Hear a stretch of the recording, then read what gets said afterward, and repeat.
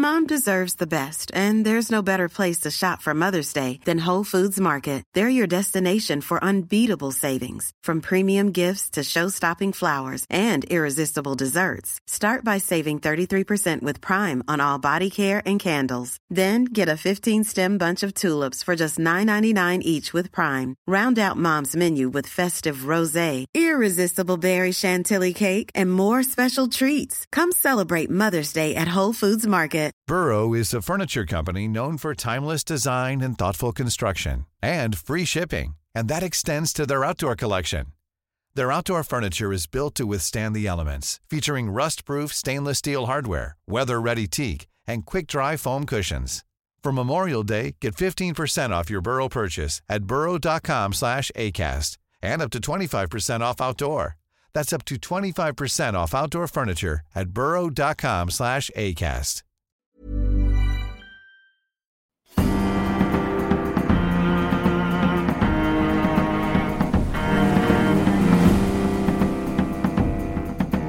From the Society for Nautical Research in partnership with Lloyd's Register Foundation, I'm Sam Willis, and this is the Mariner's Mirror podcast, the world's #1 podcast dedicated to all of maritime history.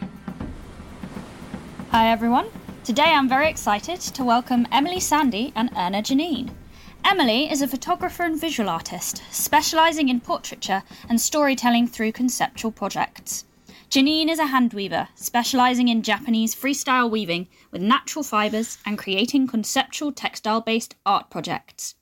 They have both recently collaborated on an exciting project called She Sees, which combines photography and textiles to produce artwork on a number of women currently working in maritime history. They are both here to discuss the project and what it's all about.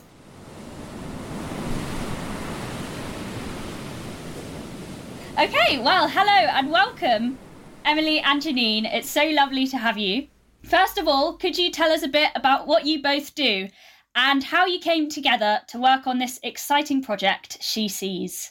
Okay, over to me or you, Janine? Yeah, so we could both do it. we can both do it. How do we come together? Well, we've known each other for some years because we live in the same part of the country, and we're both creatives. So we were bound to bump into each other and maybe even work together at some point.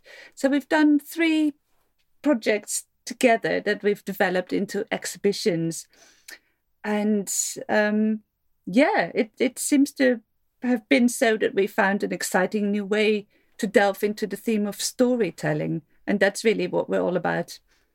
Yeah, so through, I'm a photographer. Janine is an exciting, an extraordinary weaver, excellent weaver. And that's how we met, through our creativity. And so we're doing storytelling through photography and textiles in an interesting way.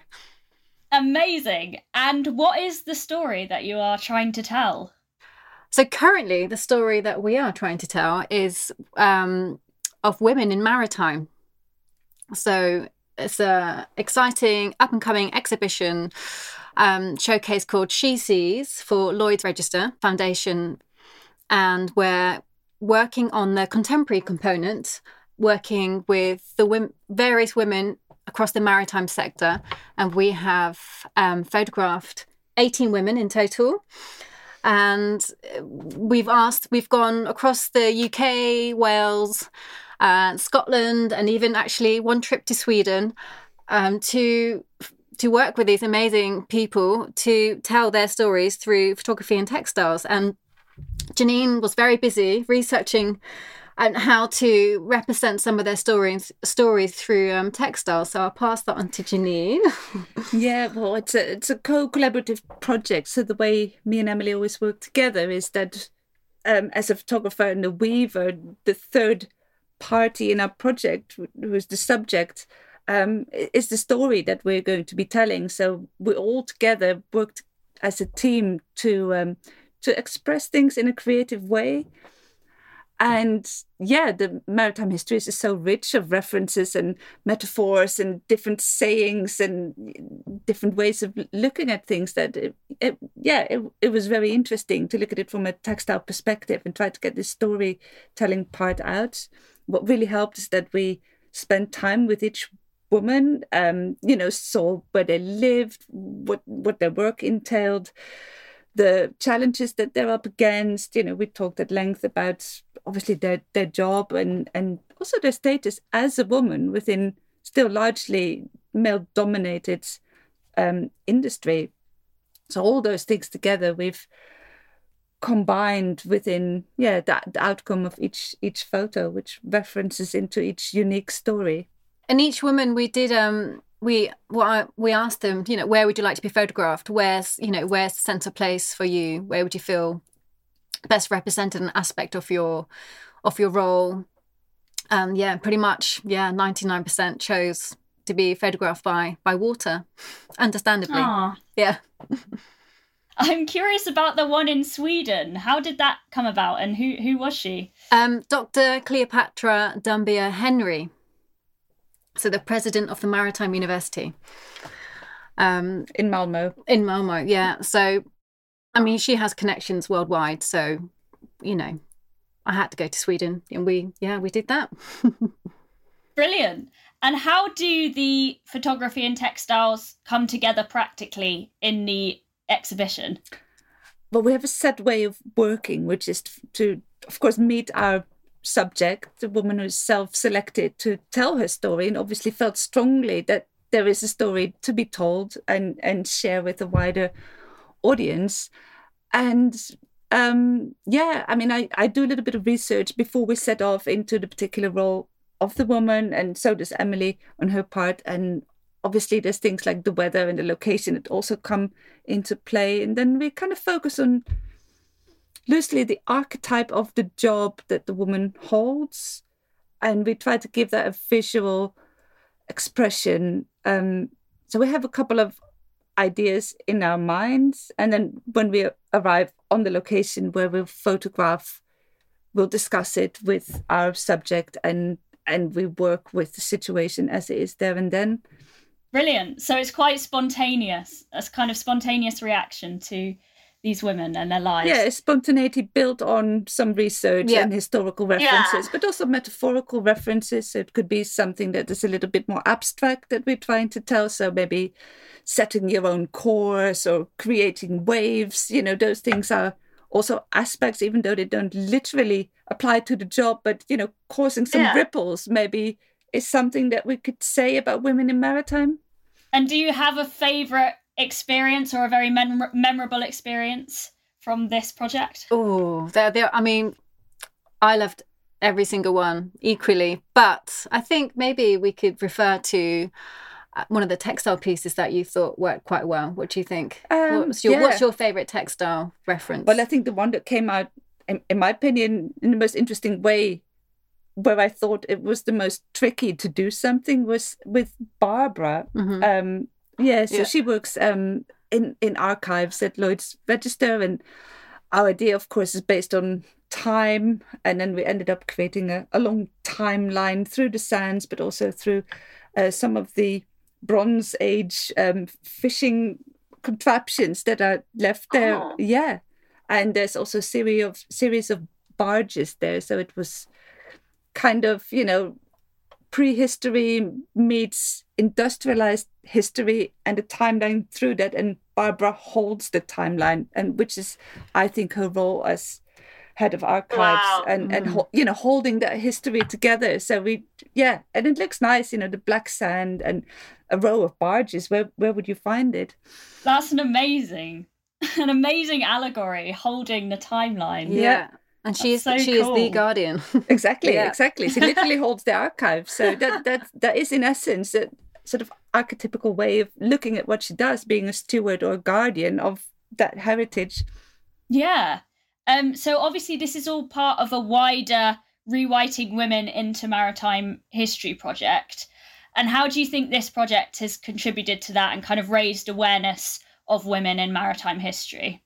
I mean, we're designing the exhibition as well. So that's another story. But my husband and I've got a company called Salma Creatives, and we've been commissioned to design the exhibition, but collaborating with Janine. So three of us are looking at the exhibition, but essentially Carl is designed the exhibition. So you come in, and it will be the past, present, and future. So then, now, and onward. So as you come in, it would be looking at women, forgotten voices of the past, and then you come into the contemporary component, which is our work, with the photography and textiles, and then the third part would be, so now what? So onward, the future. So what's next? How do we inspire young women to potentially, want a career in the maritime industry? So that would be an interactive, participatory magnet wall where people can put their thoughts and what's next kind of thing. And what is next is we're hoping to have a central London-based exhibition in March, to be confirmed, where we can open the exhibition to a wider audience. Fantastic. So is that the first opening of the exhibition, or when does it first come into being? So the first is it will be an internal closed exhibition at the IMO on the 11th of September. Yeah, during London International Shipping Week. So it'll be the start of that particular week. That's the beginning. And then the March one would be the second. And then, the idea is for it to be a travelling show. So, that's just to watch this space, really. So we'll do the first bit. And then, it's with the hope of having it travelling around the UK. But this is UK based. So the next phase, this is phase 1, and phase 2 is going to be She Sees International, as in travelling abroad, going to different countries and finding women abroad. Yeah. Oh, that'd be fantastic. Yeah. I mean, you've already done Sweden, so so it's a good start. Yeah, because I think women would have many things in common, but they would also have many separate location situations and different types of work that will be definitely needing to be part of a wider view of women in maritime. Yeah, exactly. I mean, why do you think that women historically have been kind of less recognised in the industry? Well, I think, first of all, there were many fewer women working in the industry directly. I know a good lot of them worked on shore in ancillary industries like rope making, sail making, and everything that happens in land to also support the maritime effort. I think they just were not in prominent places within the industry, and they just didn't have as much of an opportunity to let their voices be heard. And also through some of the stories that we've read that are going to be featured in the exhibition, and there'll be plenty more online because there will be a website designed and dedicated to this initiative. I think the opportunities weren't really present and they weren't available. It wasn't advertised as such, going through schooling, and it just wasn't available. People didn't think, they would just think it was for men. Women didn't think, I could have a career out at sea. But I think the ones who are slightly more forward thinking would grab the opportunity, and just some of the stories that I did read, they would sign their name as Smith or something, but not give away their gender. But that might also have been at risk. Yeah, it's clever, hey? And then they got the interviews. Yeah. They got the interviews. But they also might have been at risk at sea, or there's so many different factors where they actually would, not be very safe. But we're trying to, and we've spoken to many women in our project who have families and work at sea, and it seems to be perfectly doable within the right setting. So it wouldn't be something to exclude women from the industry. Yeah, I think more of us just need to know about it. And could you give us some examples of what careers all of these women have had, so we can kind of get a picture of where women can go in the maritime world? We can. I think we started with marine biologists. We've had people in the boat building industry represented. So two women related to that, which is very interesting. In regulatory services on land. As head of a maritime university, being an advocate for lobster pot fishing in Devon. We had a super yacht engineer, for instance. We've had a deputy captain of P&O, an oyster farmer, a seaweed free diver, head of company. Yep. Wow. Yeah, lots, quite a few.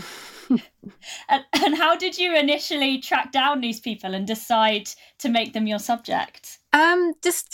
Through some of them are through connections through just different organisations. But I started with looking at Lloyd's, and some of the women came to us, and just organic research, especially with Cairo, the seaweed harvester. I mean, that was quite unusual, and I thoroughly enjoyed that shoot. It's just so raw. The environment is, but at the same time, she runs a company with employees. She has to fulfill all the legal requirements. She has to, do all those things that you do as a full-on entrepreneur, as well as then keep an eye on the tides and make sure you get out to sea to wherever you're going to get seaweed from. So that was inspirational. I think they're no less than heroes, and I think they're full of stories. I think we probably could have filled another whole project with even more stories.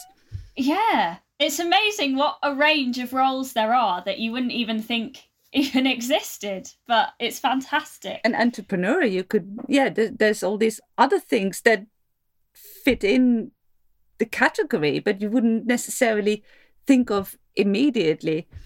Yeah, brilliant. And why do you think this project is important right now, specifically?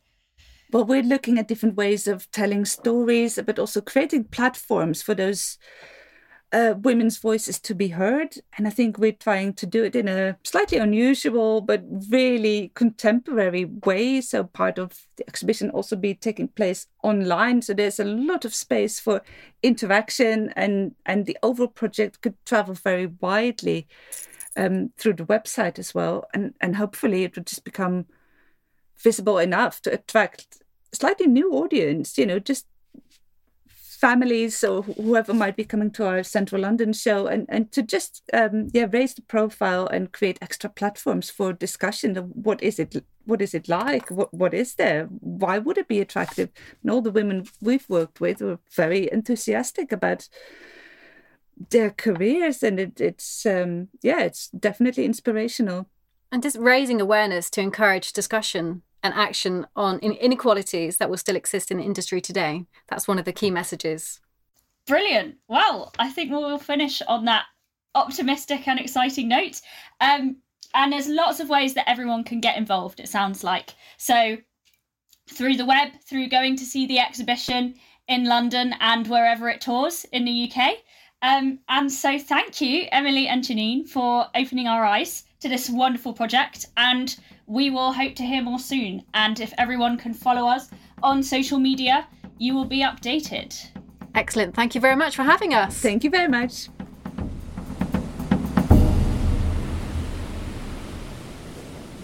Thanks for listening, everyone. Be sure to check out our YouTube channel and follow us on social media. I'll be back soon with some more guests to discuss all things women in maritime history. Goodbye for now.